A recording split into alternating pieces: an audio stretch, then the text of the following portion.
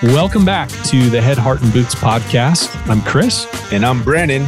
Join us as we wrestle with what it takes to transform ourselves and the businesses we lead. What'd you think? I don't know, it was kind of serious. Should we laugh?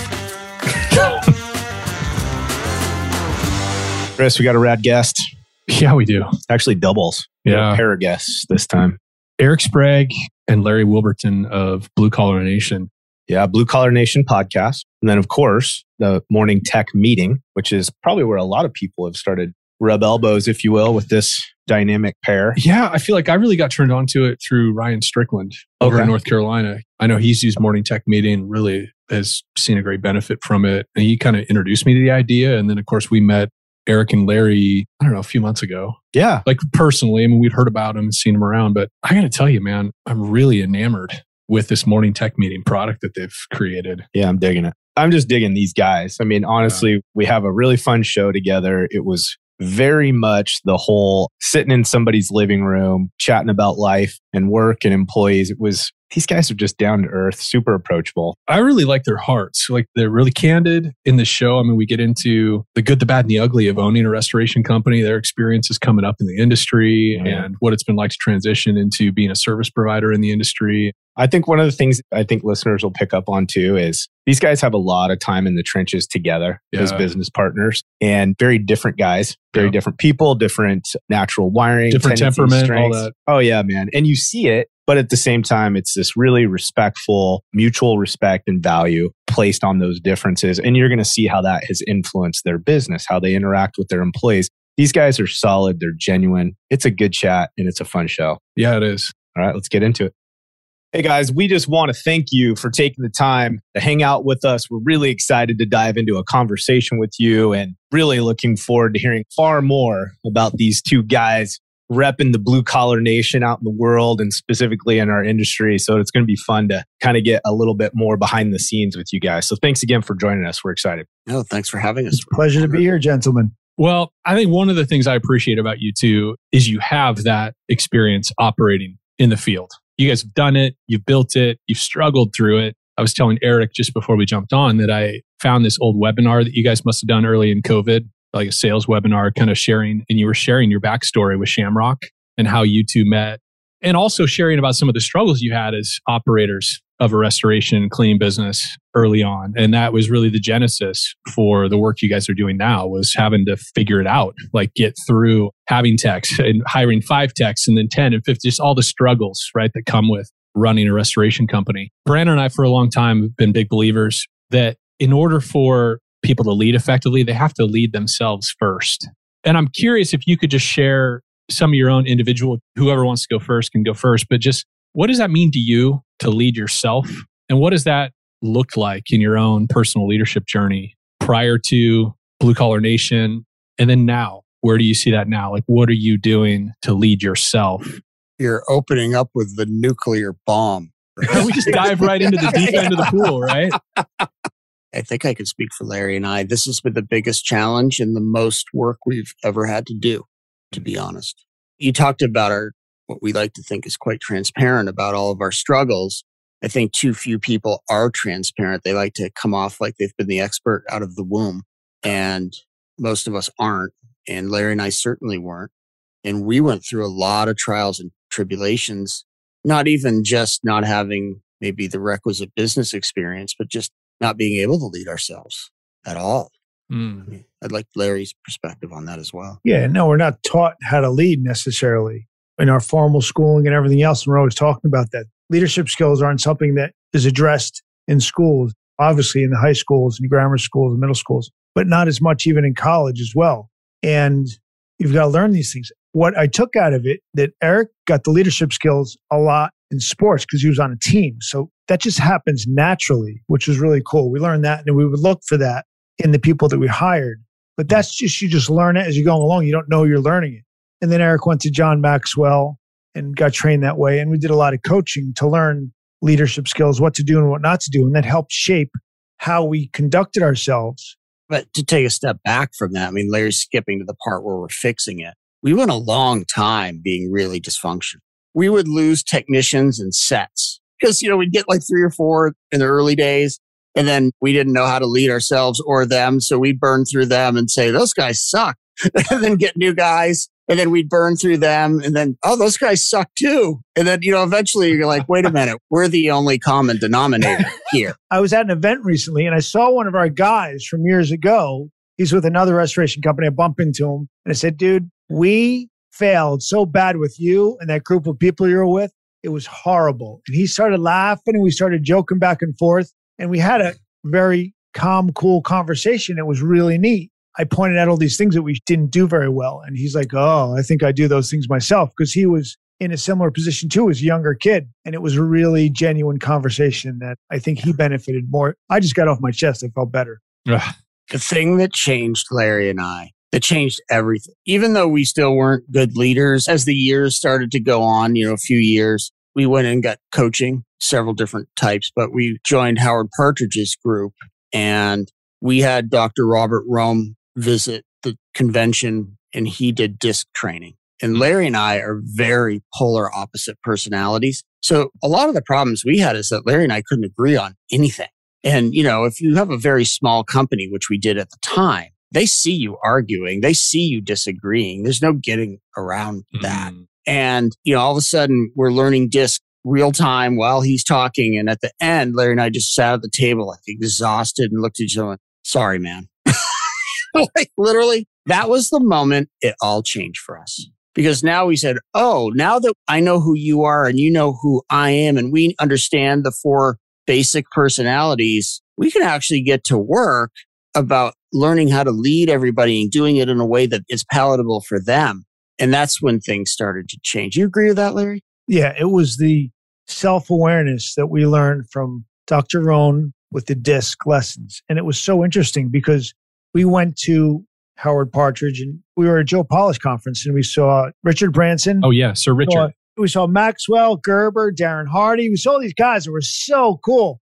And all of a sudden we got this guy, Dr. Rohn. We're like, who's this guy? And all of a sudden he had the most impact dramatically past what these other guys did just by becoming self-aware. And it wasn't just business. It was family, friends, how to conduct ourselves, to forgive people constantly because we realized, oh, this is just who they are. They're not trying to do that to me. It was all of a sudden the personal was taken out of everything. Larry and I had very separate problems. Our problems were really different. That's because Eric's always wrong. It's because he's the opposite of me and he's the problem. That would be sounds so simple. Right there. But where we ran into trouble was Larry was really good with the clients and really good with referral sources, and he was not great with our team. I was the opposite. I was really good with our team. I was terrible with the clients and everybody else. So we had to recognize that, okay, Larry needs to not be at the shop very much because he's going to go into micromanager mode and leave it to me. And I need to build out systems to make sure that customers are happy so that I don't have to actually be the person to go do the service because I'm probably not going to be great at it. And it's not like we fixed that overnight, but we at least recognized what our problems were. The thing that I'm kind of overwhelmed with a little bit as you guys are telling this story is just the maturity that it required for you to look at those experiences even and go, okay, how do I take this on and apply it? Because I think we're all faced, especially now, with access to so much, but it just seems like it's very difficult for the average person to listen to the kind of content that you guys were exposed to and actually go, oh, well, I have a responsibility in this. I need to do something with this information versus being offended or whatever. You know what I mean? Brandon, we were in enough pain to listen. Yeah, exactly. If we had been not in as much pain, I don't think we would have listened. We were in acute pain and we wanted that pain to stop and we were willing to do anything to make it stop. I'm curious about that pain because I certainly understand my own story. Like, how did that spill over into your personal and family life, the struggle that you guys were in? Well, I got divorced. You're blaming the company on that? I work. You work. You just get 100% focus in minutia. That's true. And you're not seeing anything else with blinders. I even told my ex-wife, I said, listen, if I knew DISC, now self-aware when we were married, it might have been a different story. And I came to her like very seriously. Yeah, for me, it was different. Tough. I commuted every week from Utah to LA to work. And then my family was gone. So I would only be home basically Friday night, Saturday, and Sunday. I don't think it affected my personal life as much because I was just all work all week. And then I on that plane ride home, I could kind of try to let it go. I mean, it's not like it was perfect, but I think it affected Larry more because he was right in town. The shop was a mile from his office. Like it bled into his personal life much more than mine. But also our personalities, I compartmentalized, I think, more things than Larry does. I can let things go like that. No, he can't. He holds things against me all the time. Some of that is totally natural too to the way you guys are wired. We were talking just briefly, Larry, before you jumped on. Chris is more the, let's say, outgoing, sales-directed individual, like by nature. Like he's just more capable of stepping into that position that affects just about everything in his life. And we're pretty opposite. And so for me, he and I both talk about this a lot, is like our inability to compartmentalize. Like we're technically, even though we're so different, at the end of the day, we're just not very good at compartmentalizing. We tend to carry it. It's hard for us to separate this work from personal life, or if personal life is kind of a crap circus, it's very difficult for me to feel like I'm winning at work and vice versa. You not being able to compartmentalize as much, give me some examples of that. So if I'm listening to the show, where can I see that showing up on a day-to-day basis? Well, yeah, it just bleeds into your life. I mean, I would be taking my kids, helping me out at work and having them vacuum and stuff like that before a carpet job. And then they'd want to hang out afterwards, but I'd be so wound up thinking about the stuff that I have to do, and phone calls would be coming in and they'd be frustrated. And I'd be at work. The wife, when I was married, would be calling me, you got to do this, we got to do that. And there was no borders. There was no differentiation between what was this way. It should have been more compartmentalization. That would have made things a lot easier. But there wasn't. That's a problem. It was a problem for me. And then after I learned the DISC and I was more aware, I would say, okay, this person needs this. This person needs this. And I need to give the best that I could, being self-aware with myself, who was making things much easier. There were some boundaries. Boundaries, that's the word I was losing. Yeah. And I was learning to make boundaries. Being self-aware, I was able to do it much easier than just flying by the seat of my pants. Can I answer for Larry? Uh-oh, here we go. No, I've said this before. This is so fun. Brandon and I need some popcorn. We're college roommates, by the way. I don't know if you guys knew that. I heard that. Yeah. Yeah. So just last year then you guys met, huh? Yeah. We still feel that way. 36th anniversary of last year. I'll give you an example where it would bleed for Larry in a different way. Like I viewed the business as an entity outside of myself. It's a chess game. I'm moving parts. I'm doing this. I didn't bleed Shamrock Green. Like I didn't think that way. For Larry, there was no delineation between personal and the business. So if something went wrong, it was a personal affront to Larry. So let me give you an example. There was a big Target near our shop and we would go in there to buy stuff with our shirts on. And, a lot of our clients would be in there. So it'd be very common to see a client at the Target. So if a client walked up and said, "Hey, Larry, you guys came and, I'm going to be honest, it wasn't great." Then it would be like, DEFCON 5, him calling me, flipping out, let's fire everybody. The whole company's screwed. And, where if the same thing happened to me, I wouldn't have been happy about it, but I would have said, okay, there's work to do. I got to make a better system. I got to do a little more training. Literally 2 minutes later, I wouldn't even be thinking about that person again. Do you agree with that, Larry? I know you don't because I can see your face. No, I agree with you totally. Because I had a hard time. My identity was built into the business. And after we sold, that was a hurdle that I didn't realize I had to get over. My identity was kind of lost at that point. And it was a bit of a challenge. It didn't hit me after a while. I'm like, oh, that's what it is. Because it was just something wrong, missing. I don't know how to explain it. See, because I didn't feel that way. Once we sold, I was just move on. You were like, go forward. Awesome. Yeah, I'm out. Yeah. Done. Didn't even think about the place again. Eric would be at Target and he'd be wearing his shirt and his colors. Oh, here we go. I would. And he'd be mad at the checker that's going too slow. And he'd start yelling at her and telling her how to do her job better. And he'd tell me afterwards. And I'm like, hey, wait a minute. Were you wearing this Shamrock shirt? Oh, yeah. Oh, good move. He's like, and my hat and my jacket. Oh, totally. And I am not proud of those moments. The problem was there's way too many of them. I just feel compelled to fix things and I'm impatient by nature. And I would get up there and be like, 14 people in the next line went faster than you. Like you need to do this and you need to do that. So Target experiences were a little bit different. Yeah, that's still a work in progress. My self-awareness. I'm aware of it more now, but it doesn't mean I can always. Well, let's maturity. Larry, I can relate to a lot of your mojo. I can. I'm like, I can think back to when I had some customer debacles and I would call Brandon just kind of freaking out, like, how could this happen? And I think this is very common to salespeople, people that kind of grew up in the business on the sales side, is certainly there's an ego thing. There was definitely an ego thing for me, like an identity attachment to my work. And I think you spend so much of your career cultivating relationships.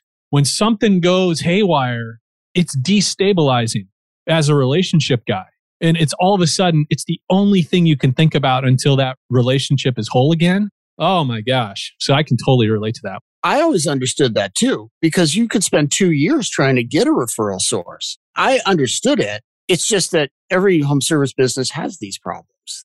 You're able to be more pragmatic in the moment. Well, again, you can hear it. It's that separation of identity. Yeah, it's right? just a little bit Whereas different. Larry's like, no, this is me. It's not a company. This is me. Where it sounds like you've always been a little bit more clear in, well, this is an entity. I'm responsible for it. But I think, Brandon, that comes from playing sports. Mm. Because when the game's over, the game's over. We did everything we could in that X amount of time or X amount of innings. And when the game's over, I'm going to go out to have pizza with my friends and then we're going to give it hell tomorrow. But there's nothing I can do about it today.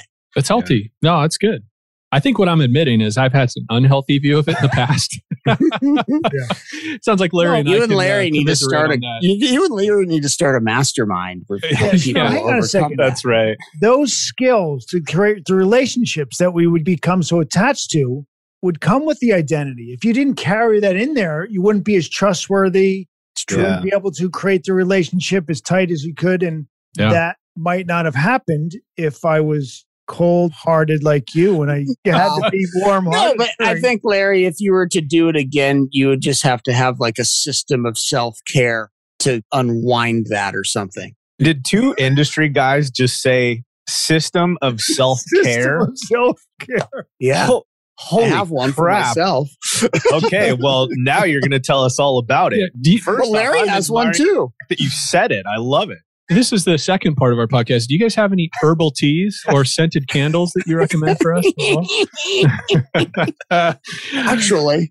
Oh, God. Now that you mention it. No, seriously, man, you got to tell me more about this. Lay it on us. What is yours? Well, at least the parts you can tell us. I mean, yeah. Well, I mean, mine's different now than it was when we had the restoration company to a degree. This was part of the journey of managing oneself because I'm a highly strung individual. I have very little patience. I only have two emotions, pure joy and pure anger. There's nothing in between. The problem is, as we know, when you have our service business, anger is like 98% of the time and joy is like 2% when you get that $300,000 loss or whatever. This is why we sent him to John Maxwell. Yeah, exactly. Right. So I had to learn, and I'm super competitive and I'm driven and all these things. And that was causing me a lot of health problems. So it was either I learned to create a system for myself to take care of myself better, or I was going to die young. I mean, Larry's carted me to the emergency room thinking I'm not coming back out at a very young age. It's not good. And I don't think that's that uncommon. I just think people don't talk about it. Yeah. So for me now, I had this thing where I was always like, I'll sleep when I'm dead.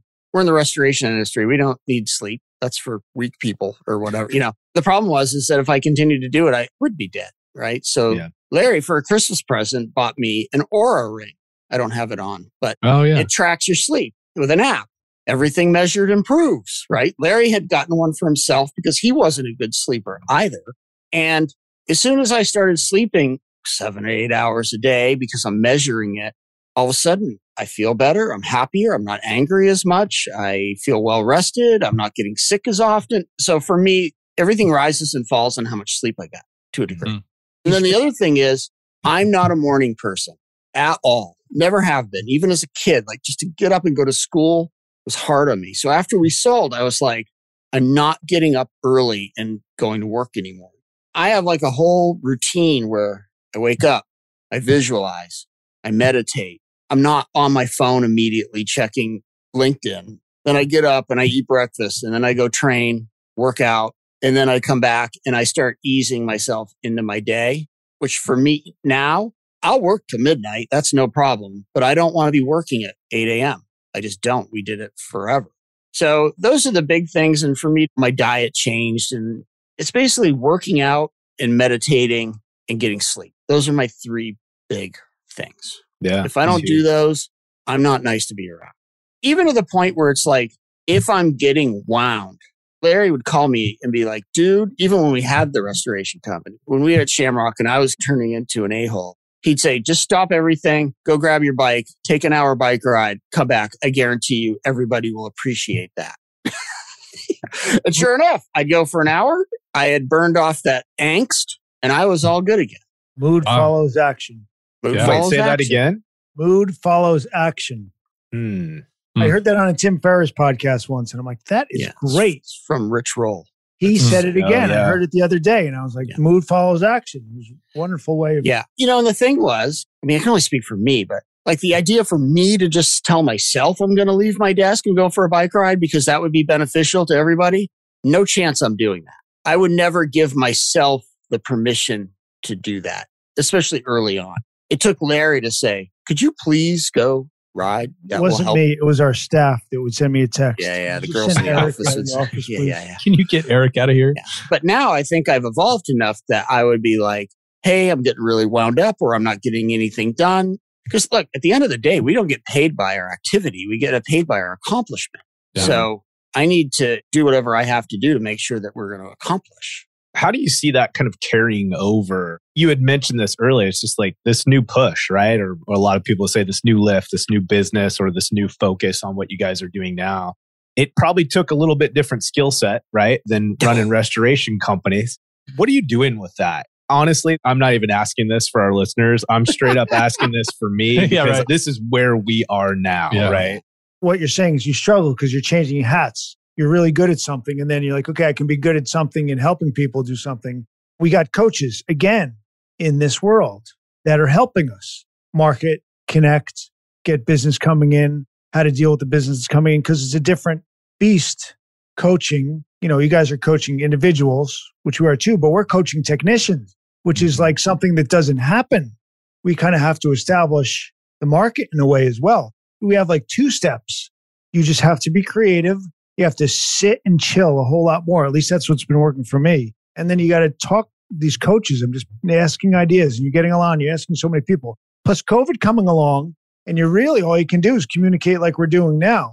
The whole world had to deal with the last 2 years. It's not even going away. And we all have to be creative. The world's pivoting and we're pivoting, you guys and us, in our careers. The coaching thing, it always comes back to the coaching. Somebody that knows what they're doing, you want to replicate what they're doing. So you said it would be kind of hypocritical for us to not have a coach if we're coaching.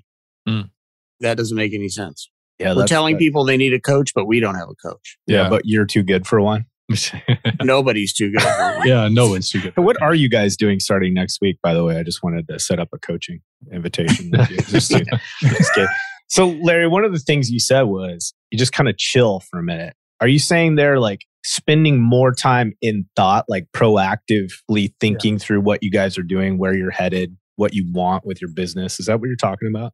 Well, I think because we did the restoration for so long, you became good at doing it. You just followed a lot of patterns that you created, and the ones that you were successful, you kept with. And it wasn't as difficult because we did it for years. So now we're starting out again as if we're in the beginning again. And I was trying to remember, what did we do then when we didn't know what to do? We found a coach. We found Joe Polish at that point. Now I'm just reaching out to the coaches and listening to them, sitting and chilling. Usually I'm used to action because I'm the marketing guy. I'm making things happen. Boom, boom, boom. I'm making calls. But now I'm like, okay, if I'm going to make a call, I got to know what to say because people don't always want to hear about coaching their technicians right now. They're like, well, what do you mean? I'm like, well, no, you need to have technicians. You want to keep the ones that you've got and you want to make them happy and you want to get new ones. You need to create an amazing culture at the same time. And people are like, oh, really? They're not as receptive as if they have a water damage. They're going to call you. They're going to want you to come in. They need their carpets cleaned. They're going to want you to come in. It's a very simple connection.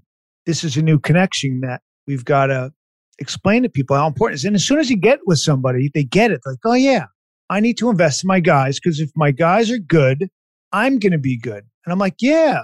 And once that light bulb goes on, all of a sudden, like most of our clients, all of our clients, because we have minimal turnover, which is amazing, their lives get better.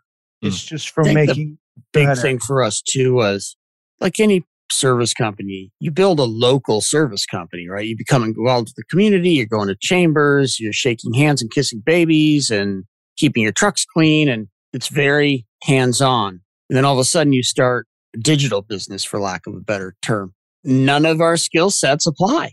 And not only that, most service businesses are a good part of your time and energy is reactive. But in this kind of business, it's almost all proactive. Like, what is the next move? It's like a chess game. We've had to really learn just how to operate. It's completely different. Let's actually stay in that thread, but go back. So when you first started working with Joe Polish and you guys started going to like the Grant Cardone stuff, and you're seeking out new input and wisdom because you're in a not desirable spot. You guys are both struggling in different ways. What did it look like as you guys started to turn the corner, and what were some of the focus points? As you started to come out of that early phase of struggle, things started to click. What were those things that you changed in your behavior set or within the business that really started to make a difference? We recognized that the majority of our problems came from the field. So they were field technician driven, and very few of them were technical. They were human problems. It's not that they didn't know how to cut drywall. It's not that they didn't know how to set dehues and place air movers or anything like that. It was, guy drove across my lawn. They left a mess. They didn't tell me they were going to lunch and then they never came back. All that stuff, right? So we recognized that they didn't even know how to do these things. We were teaching them all technical stuff and they were good at that and they were comfortable there and they liked that. But that's not what the customer judged us on. Customer judged us on communication, how nice they were, how good they smelled, how clean they were, being on time. We started tracking, like, where are all the sticky points for us? Like, what are the problems? And it just kept coming back, the same thing over and over. I kind of looked at a couple of our mitigation managers and cleaning managers. And I'm like, look, I need you guys to pick up some of the slack for me. I need to go on full training mode. I got John Maxwell certified. That wasn't easy either. So I came back all excited. I'm going to fix everybody. It's going to be great.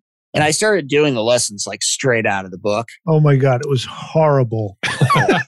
Horrible. We were doing goal setting, big goal setting with the guys. What are your dreams? And then our mid manager came in with, he goes, can you guys just stop this? This is just crap. We want nothing to do with this. And we're like, whoa, you need goals. We all need goals. No. Not every day. Stop. He was so serious. He said, you're freaking all the guys out.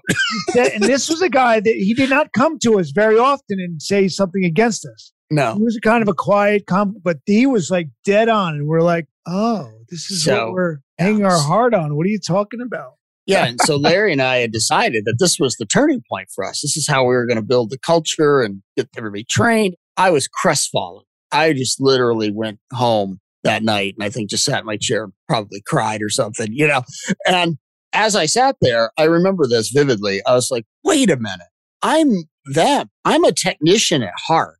I'm the guy that was doing all the same stuff they were on the site. So all I got to do is take the Maxwell stuff and similar things. I need to break it into really small pieces and then give them a lesson in their language, in their vernacular every day, but making the point that I want to get through the book stuff.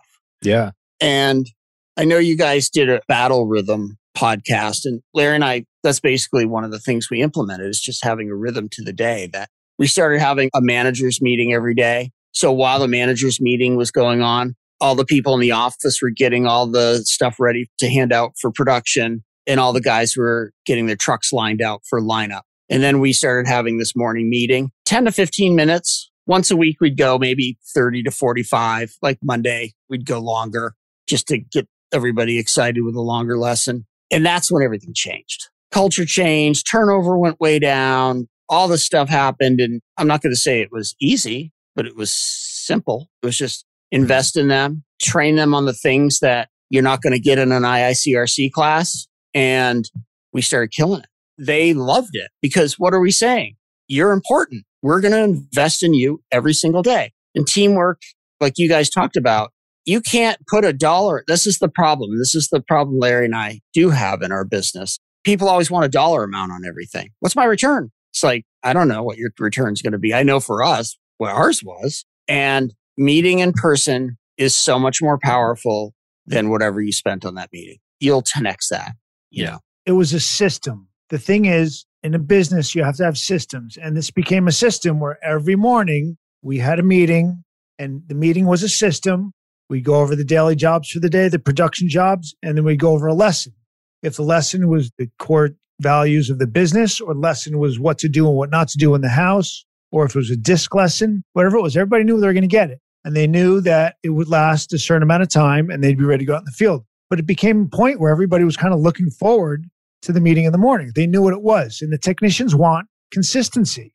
The technicians are S's in general. They don't want anything thrown to them. It's kind of sideways. They don't want anything weird. They like things the way they are. Steady. Yeah, steady.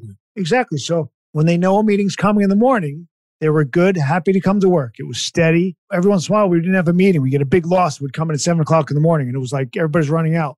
And the day's rhythm would be all jacked up. And that was a problem. Yeah. It took us a while to realize the value of this system of having these meetings and the consistency and the rhythm. What I started doing on that big loss is I'd get in my truck and drive over there and say, everybody, we're going to take 5-10 minutes and go get on the tailgate. We're going to do it. We'll do something. You know, it might not be our normal lesson, but we're still having a lesson today, even though it's me just reading out of a book or something, whatever. And the thing is I think that was the most powerful though. I think you guys know this and the listeners know this. A lot of the people that come to us as entry-level technician types didn't like school, probably didn't excel at school. A lot of them come from single-parent homes, broken homes, no parental guidance, not great neighborhoods. Nobody's invested in them a lot of times. And that was certainly our case. And to all of a sudden, having someone invest in you every single day, you're not leaving for that $1 an hour more. You're not. You're just not going to. We'd have guys say, look, I can go to XYZ Restoration and make $2 an hour more, but I'm not going because I know they don't care about me. And the other thing is, think about this. Like, how many of us, you're sending 2 guys in a van or 4 guys in a couple vans to $1 million house where the husband's a lawyer and the wife's a doctor. And I've got 4 22-year-olds that come from not the greatest background showing up.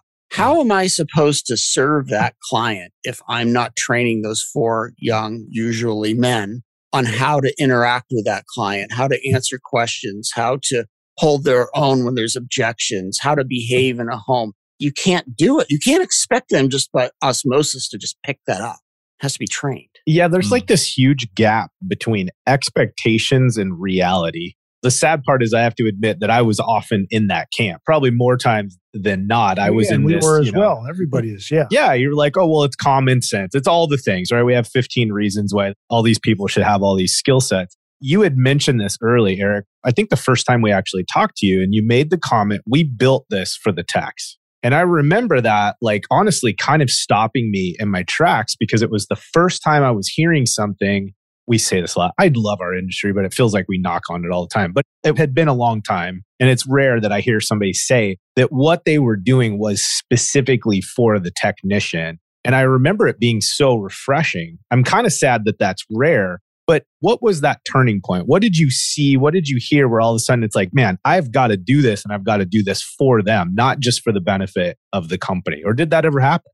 I don't know if it happened, but look, I had a lot of entry-level jobs when I was coming up in a various amount of trades where I got yelled at, screamed at, wrenches thrown at me, you name it, right? Lots of guys have the same story. And I just always remember thinking to myself, and I had that with coaches growing up as well. And I never responded well to that. I would have done much better if somebody had just been nice to me and trained me. And I was perpetuating what I had learned, to be honest. I thought that's how you led. I didn't know. Like, that's all I knew. Shut up and go figure it out. I was the guy who would tell my manager when we got a new guy, all right, the first thing I want you to do is take him to that crawl space sewage loss, throw him in PPE and shove him under that crawl space. And let's see if he survives till 5 o'clock. Like, let's haze the shit out of this guy. If so, he's a keeper. Yeah, see if he's a keeper, right? Opposed to training him. I always say him because most of our employees anyway were male, but it doesn't matter what gender. Get them in there for a month to start to like it first. You then throw them in the crawl space. Get a little buy-in. But nobody had ever done that for me. So when I flipped the switch in my own head to start really investing in the team, then I think my natural inclination is I am a technician at heart. And I just feel, like you said, Brandon, that not enough people care about that. And if more people did, a lot of owners would be a heck of a lot happier every night when they go home instead of kicking the dog. People don't understand. I have coaching, consulting people that I've worked with over the last 3 years since we sold. And I just shake my head because they're just like, these people are ruining my life. And I'm just sitting there thinking, if you just invested in them, it would be the complete opposite of that. It's all on you, dude.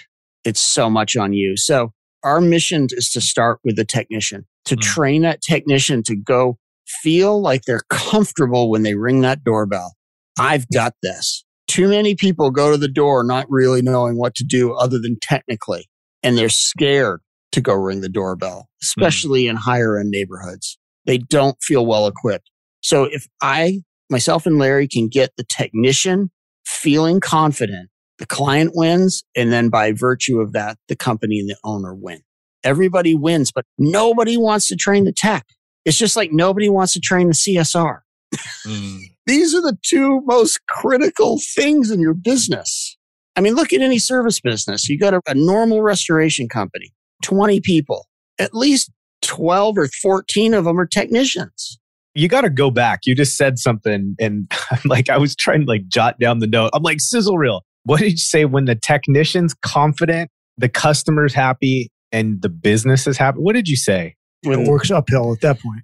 When the technician is confident that they know what they're doing when they go ring the doorbell and they know how to please a client, then of course the customer is much happier because they're getting what they really wanted and the only thing that they know how to judge us on. And then by virtue of that, the company and the owner are much happier because the whole thing's flowing better. All right, let's take a minute to recognize and thank our MitResto Mastery sponsor, Accelerate Restoration Software.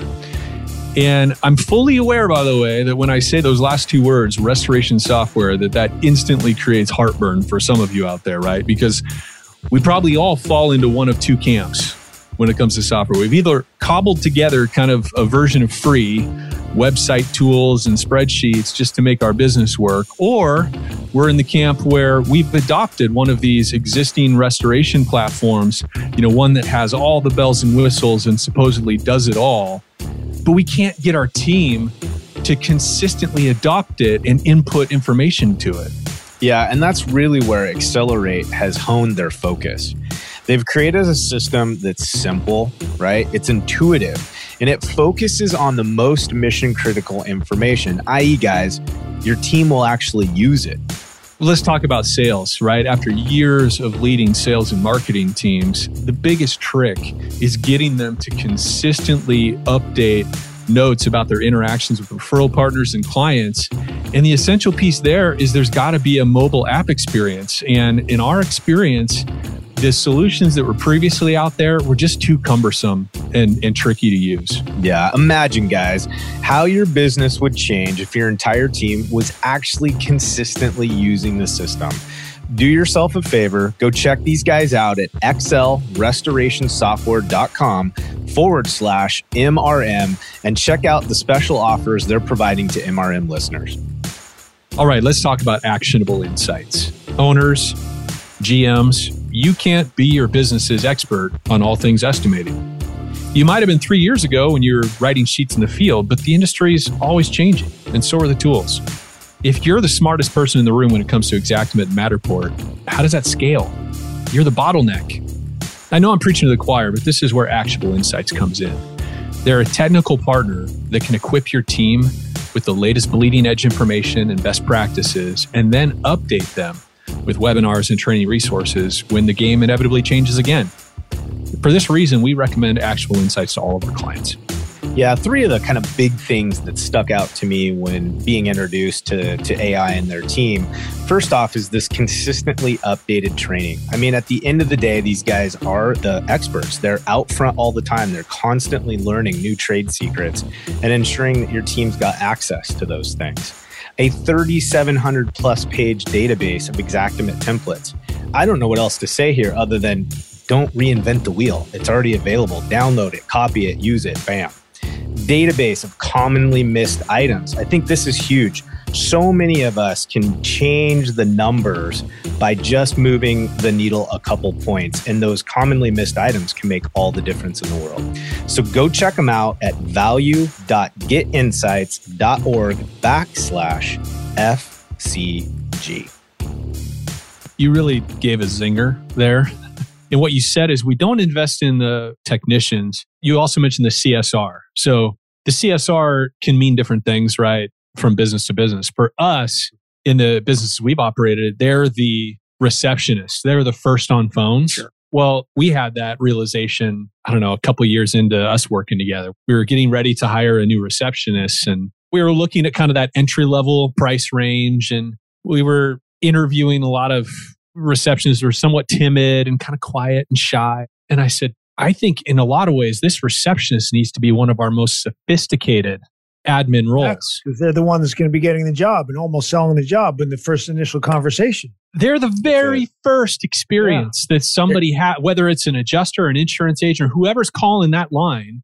It's the very first experience with our brand. And of course, likewise, the same exact thing is true of technicians. In fact, in some cases, the technician is the only part of our brand that customer or that person's going to experience. Totally. Isn't it funny, right? How we sabotage our own best efforts because we're prioritizing the wrong thing sometimes, right? What makes us do that? Think about this, and Larry and I are super guilty of this as well. So the owner is going to go get all kinds of training, like 5 trainings a year or something, right? I haven't been in the field in 7 years. But I'm going to go get my master water restorer or whatever. And there's technicians sitting there that are out there every day that don't know what they're doing. So it's just flipping the switch and going, well, it's math. Where are the potential most problems or the best fixes? Same thing, right? Just a reverse mentality.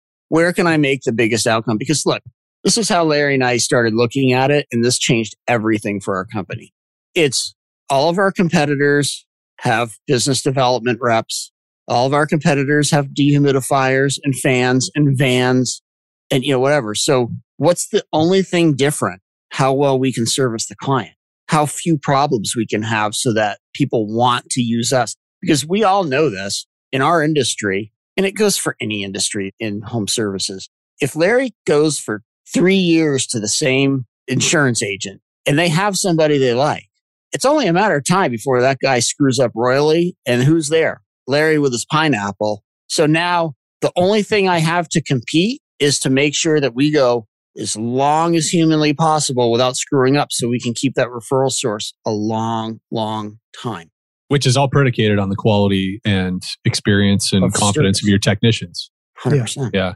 Even if you back out even further, the liability of a service company sending people in your vehicles into people's homes and you don't train them 100% on how to do everything when you're out there, they never see the owner. And if something goes wrong, anything that goes wrong from the second they punch that clock when they come in to the second they come out, and they're unsupervised. It was retail, you can see your people right there. If it was a school, you got people right there. We send people into the field unsupervised. So why aren't we training these people that are unsupervised dramatically? We're so liable. The liability is huge from that aspect as well. Think about this. So Larry and I, we were not the best technicians at all. Like we were okay, but we weren't like the best. We had people that were way better technically than we ever dreamed of being. Took us forever to realize that. Yeah, that might have taken a little while. But the thing is that we had very few, if ever, problems with clients, right? Why is that? Because Larry and I were a little more worldly. We'd been to college. We had other careers before we started in restoration, and we could talk to people. We could communicate with them, and we knew enough to build containment and put down property protection and not walk across their lawn 50 times and all these things. And it took us a long time to realize, because we would be like, why do these guys keep getting callbacks? It was people stuff, and nobody had ever taught them. As they would learn, they were like sponges. It wasn't like they were fighting us. They were just like, oh, I didn't even know that walking across their lawn made them angry. So you didn't really feel much pushback when you guys were like, okay, we're going to reshape the training. It's not John Maxwell smart goal setting, but it's dialed more into this everyday application. They were in. No, not immediately. Okay, Somewhere tell us about. Well, you have to get the person with the most influence within the ranks to buy in. So for us, that was one of our mitigation managers. He was the guy. Everybody looked up to him. He was a young guy, but he was super driven. And he didn't buy into the beginning either. He used to sit there with arms crossed, just like, you've got to be kidding me. Can I just go? Please, can I just go get work done? And then after a little while, and I think now that I've been doing it longer, it could be quicker. But all of a sudden, I think it's not just him, but all of them, they're starting to see what I'm talking about in the lesson, in the field, and go, Eric talked about that yesterday. And this lady's doing that to me right now. So you got to keep dripping on them. And all of a sudden they start seeing it. But some people buy in quickly. Some people it takes a little while, and some people are going to cross their arms for a long time. And some people are never going to make it. Yeah. And what happened for us was, as more and more percentage of the team bought in, and we always say technicians, but all of our admin team were in these meetings. It was everybody's in these meetings. They're pushing out the people who don't buy in. They're coming to us saying, you got to get rid of Timmy and Susie because they're not one of us anymore. They're not part of where we're going. Do you feel like you had to lay out that vision for the team? Like, was there like an explainer, if you will, a program launch? I mean, what that initiation process look like? I would love to tell you I did that. No. Actually, it came out of, we had this trouble with property managers and technicians saying the wrong things to the tenants. And they would say things to the tenants that the property managers would be getting me about. They say, your property manager should be doing this. And I'm like, listen, dude, we got to tell them this. And we can't just tell them once. We got to tell them once every 2 months. We got to go over it again because new guys come in and guys forget. And they've got to learn the same lessons over and over, just like the rest of us, but in their world. Okay, you guys don't park in front of the driveway. Wear your booties. Oh yeah, no problem. I got it. But if you don't tell them again in a month or two, they're going to slack off and it's going to be a problem. So I said, Eric, we have to hit on these lessons on a specific schedule so that we don't have these same problems. Because I was getting so angry. These property managers would call me, and these were the relationships that I created. I was so angry. I'm like, tell these guys to shut up. Be quiet. Don't talk to the tenants. That was part of it. You had to have a system with it too. By the way, I never told the guys to shut up. I was not the tech. Just so we're clear, that's not a lesson. It is a good segue, though. I wish we'd met and found you guys even sooner. We would have absolutely benefited when we were operating the field with a program like you guys offer. I mean, you can tell, like Brandon and I are bought in. We get it. Thank you. For the audience that isn't familiar with Morning Tech Meeting, can you give us just an idea of what some of the topics are that you guys cover and just what that looks like on a day-by-day basis? So it's like Larry and I talked about systems. It's a system. So every week is the same. It's like your battle rhythm podcast. I'll tell you what we did in our company, and then I'll tell you it's slightly tweaked for our product. So in the company, we used to do mission statement Monday. So we would go over our mission statement and what it meant every Monday so that everybody was very clear. We were just hammering mission. And for us, it was Shamrock. It was an acronym: service, honesty, accuracy, management, revenue, opportunity, cleanliness, and knowledge. We made it easy so that, okay, today we're going to talk about the S, the service component. So that was Monday. Tuesday, in-home behavior. Wednesday, disc training. Thursday, in-home sales, add-on sales. But you see, the sales lessons are almost identical for service because we're not teaching tips and tricks and closing. It's more process driven on how to get that person to like you, trust you, and then allowing that person to want to buy from you. But service is really the same thing. Friday, we go over all the lessons from the week, and then they take a 5-question quiz. So the only difference now in morningtechmeeting.com, we do personal development on Monday, and then in-home behavior, disc, sales, recap, and quiz. What's an example of that personal development content? Oh, it's everything. There's a lot of Maxwell stuff, and then I tweak it for the technicians. I'll give you an example of one that I just did recently. We have a 6-location plumbing company that uses our stuff every day. And the owner actually called me and thanked me for this one lesson, like out of the blue. I talked about frequency, that we all have a frequency that when we walk into a room, people can feel that frequency, whether it's a high frequency and you're happy and you're excited to be there and you're engaged, or that frequency is super low and you're bringing the whole room down and upset. So I do lessons like that. We do a lot of stuff on planning your day through a 24-hour cycle. So when does tomorrow start? The second you clock out today, because the decisions that you make this evening are going to affect tomorrow. So are you going to go home and drink a 12 pack and play Halo to 3 a.m. and then get 2 hours sleep and then roll in dirty clothes and no shower, no food, no water, Marlboro Reds and Monsters? Or are you going you just explained almost well, never mind. Yeah. You act like you're alone. How do you think I know this? Right? Actually, a lot of the lessons, I mean, they're all lessons that we see all the time, but it's more the why. Eric will explain why you don't stay up all night and what happens to your day. And then he explains a story of himself or one of our guys. So you get the why and you get an example and you get what to do. And that connects. That's where the tech whispering connects, because you don't stop and tell your guys why. Okay, you don't do this. Don't talk to the tenant. Don't do this. Don't say anything about the property manager. And then you'd walk away. And that's what I would do. But Eric would say, okay, listen, this is why you can't talk to the tenant, because the tenant gets mad at the property manager and then cause problems with Larry. And you can't say that to the tenant, even if it's a good property manager, bad property manager. This is how we need to have a business and relationship. And he'd stop and express that to him. And all of a sudden they're like, bingo. And then it would work. So it was when you're dealing with somebody, explain why something's important, it resonates and it connects. And then also like, oh, and there's buy-in. But once you get buy-in, it's winning. I try to do that because I know when I was a young employee, I didn't like to be talked down to and ordered around. Like, Brandon, I know you were in the military. That would not have been a good fit for me because I hate authority, right? But if somebody tells me why we're doing something, I'm usually on board. As long as I know the why, I'm good. So in these lessons, in the videos, they're purposely kind of low quality. We're not using super fancy cameras. I'm certainly not using fancy language. They're 5 minutes long. I really am one of them. I'm really speaking in a lot of ways to my younger self. I'm trying to give the lesson that I wish somebody had given to me that I could have benefited from. And I hope that carries through. I don't know if you guys had a chance or not to listen to the episode that Clint Pulver is on, just talking about that mentor management. Did you guys have a chance to? I haven't listened to that one yet. Dude, I'm telling you, everything that you guys are saying, these are real life, tactical, tangible ways that we can live out what Clint talks a lot about. And that's just developing a relationship with people where they know that you care.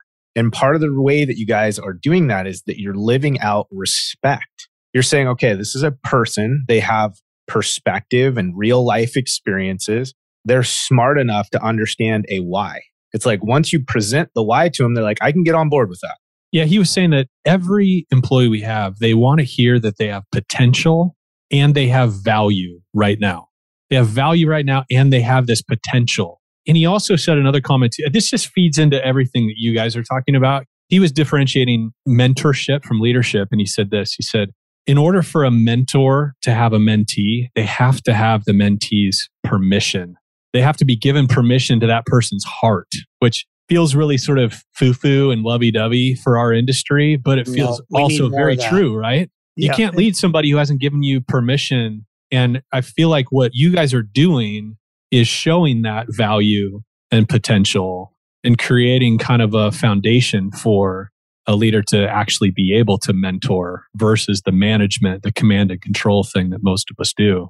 Yeah, it's a system to create that relationship, because many of us, we didn't know what to do when we were younger. We're like, well, how am I supposed to be a mentor? But then we create this forum of these meetings.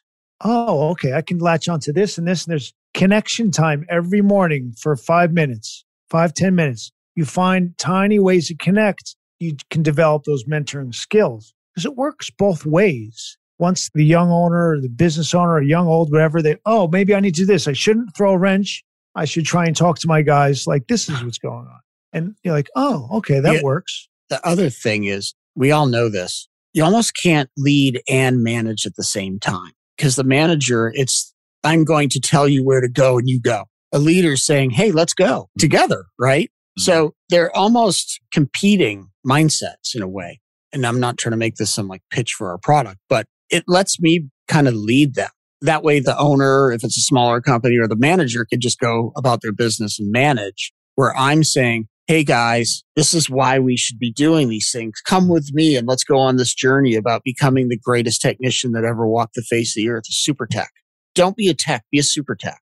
That's our mission. Or it's almost like you're the uncle. You're the uncle that's speaking to the boy that can't quite hear the lesson from his father, but the uncle can come in and they're just more receptive because it's the uncle and it's not dad who's always telling me what to do or, that kind of thing. We get phone calls about that. We get owners calling us or they see us at a trade show and they're like, you guys, they listen to every word Eric says.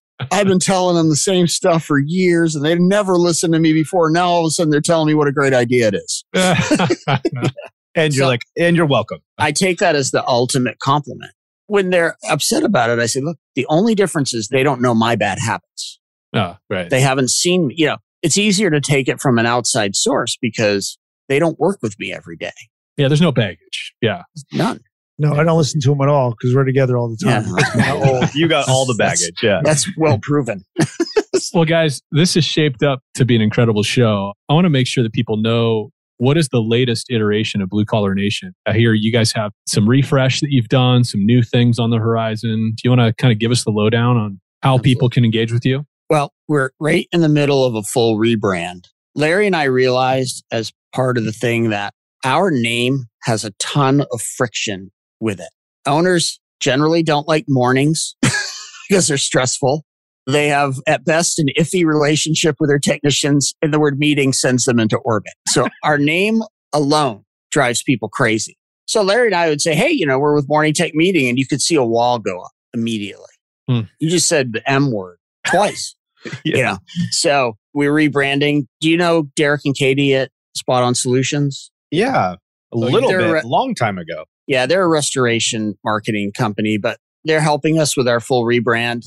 We've known Derek for 15 years or something. He's one of our first mentors. We met him at Joe. Yeah, he was a mentor to us. Right on. So we're rebranding. By the time this comes out, we should be done or very close. So we renamed our company Super Tech University. And we've got a new logo with like a guy almost with like a diploma hat with a wrench, almost like a superhero. And we have new stuff coming out where we're going to start training a couple things. Another need that we're seeing is going from technician to field supervisor or to project manager. That's a really tough thing. So we're going to start having packages where they can get help for that person who they want to move into maybe an entry-level management role in the field. Because as we know, that's a big jump, especially when it comes to soft skills. So we're going to do a bunch of stuff like that. And then we've got a bunch of other cool stuff coming out. So Super Tech University should be live, Larry? About 1st of February? Yeah, we'll do our best to make it that time. It's a lot of work, but we're making it happen. Larry's going to make it happen. It's all on you, Larry. Your flagship product, though, is the Super Tech University videos. Yes. Lessons, videos, morning meetings. Yeah. So it's SuperTechU, the letter U, SuperTechU.com. And so that's where listeners can go if they want to check out this service for their team. Yes. That's live right now. Okay, awesome. What if they just want to talk to you first? They're not ready to jump in and make some kind of digital commitment. How do they get a hold of you guys to connect with you? They always talk to Larry first. They talk to me. Seems wise. There's a phone number on the website. Usually people just want to email Larry@morningtechmeeting.com or be Larry@SuperTechU.com. I got to get that all set up. And then we have an 800 number. Always eludes me because we don't use it as much as we should. I'm bringing it up right now. It's 800-371-9412. We'll add a bunch of stuff to our show notes too. So and then they can always, if they want to feel like they get to know us a little better, they can always check out our podcast, bluecollarnation.com. And I also want to make it clear, we've talked all about restoration because you guys are mainly a restoration podcast as well. And I know you're pivoting from that, but ours is for anybody that has people go to ring a doorbell, heating and air conditioning, plumbing, electrical, landscaping, pest control, maid service. We even have auto body shops using our stuff. Love it. Makes sense. Yeah, makes sense. I just have to tell you guys, I'm bummed that we didn't meet you before. Like, I'm really excited we had an opportunity to cross paths. I'm really looking forward to doing more with you guys and being a proponent of what you guys are building, because I'm really moved by the fact that this is a game changer for the technician at the technician level. Like, This is a really profound way to look at our workforce and see them in a different set of lenses that business owners in general have really struggled with. And honestly, it's been one of these things that we perpetuate it in groups. It's like you get business owners together and it can very quickly turn into this sewing circle or whatever, where we're just sitting around bitching and complaining about our people. And it becomes really difficult for us to not dehumanize them. Right? Mm-hmm. They just become this thing that's a giant pain in the ass. They're just constantly getting in the way. I'm not designed that way naturally, but I do that. I have also fallen into that position more times than I want to admit. And it's not really in my heart. Like, that's not how I feel about people by nature. So I just really respect what you guys are doing. And I hope that people that are listening today are getting a sense of the value that a tool like this can bring to their business. Because here's the reality. A lot of business owners, business leaders have great intentions, but they're just trying to spin all the plates at the same time. And at the end of the day, it's overwhelming and it's hard to do all things well. And if this is something that you could adopt and bring into your system and have two guys that are doing it and doing it well, and that can become a resource for the benefit of everyone, it just seems silly not to do it. Like, don't let your ego get in the way. Like, you don't have to be the answer. Let a program like this be used and get the benefit from it. Let your team develop from it. Let it be a resource that expands your capacity as a business leader. I don't know. I don't know why I feel led to say that, but I can just see a lot of people going, well, I'm the owner. I should be able to handle that too. And don't be stupid. Just because you're the owner doesn't mean that this is even within your skill set. Right. Yeah. And it usually isn't. Usually they're much better at strategy and numbers and production and technical stuff. Look, most people anybody that's read the E-Myth knows that Michael Gerber breaks it into 3 pieces: entrepreneur, manager, and technician types. And most of the people that do what we do start as technician types, myself included. Yeah, I couldn't agree more. For anybody who is going to Howard Partridge's conference, February 8th through 10 in Houston, Larry and I are going to be there. I think we're probably going to be speaking. We'll be at Flow Expo, which is a plumbing show for PHCC in Los Angeles, March 12th.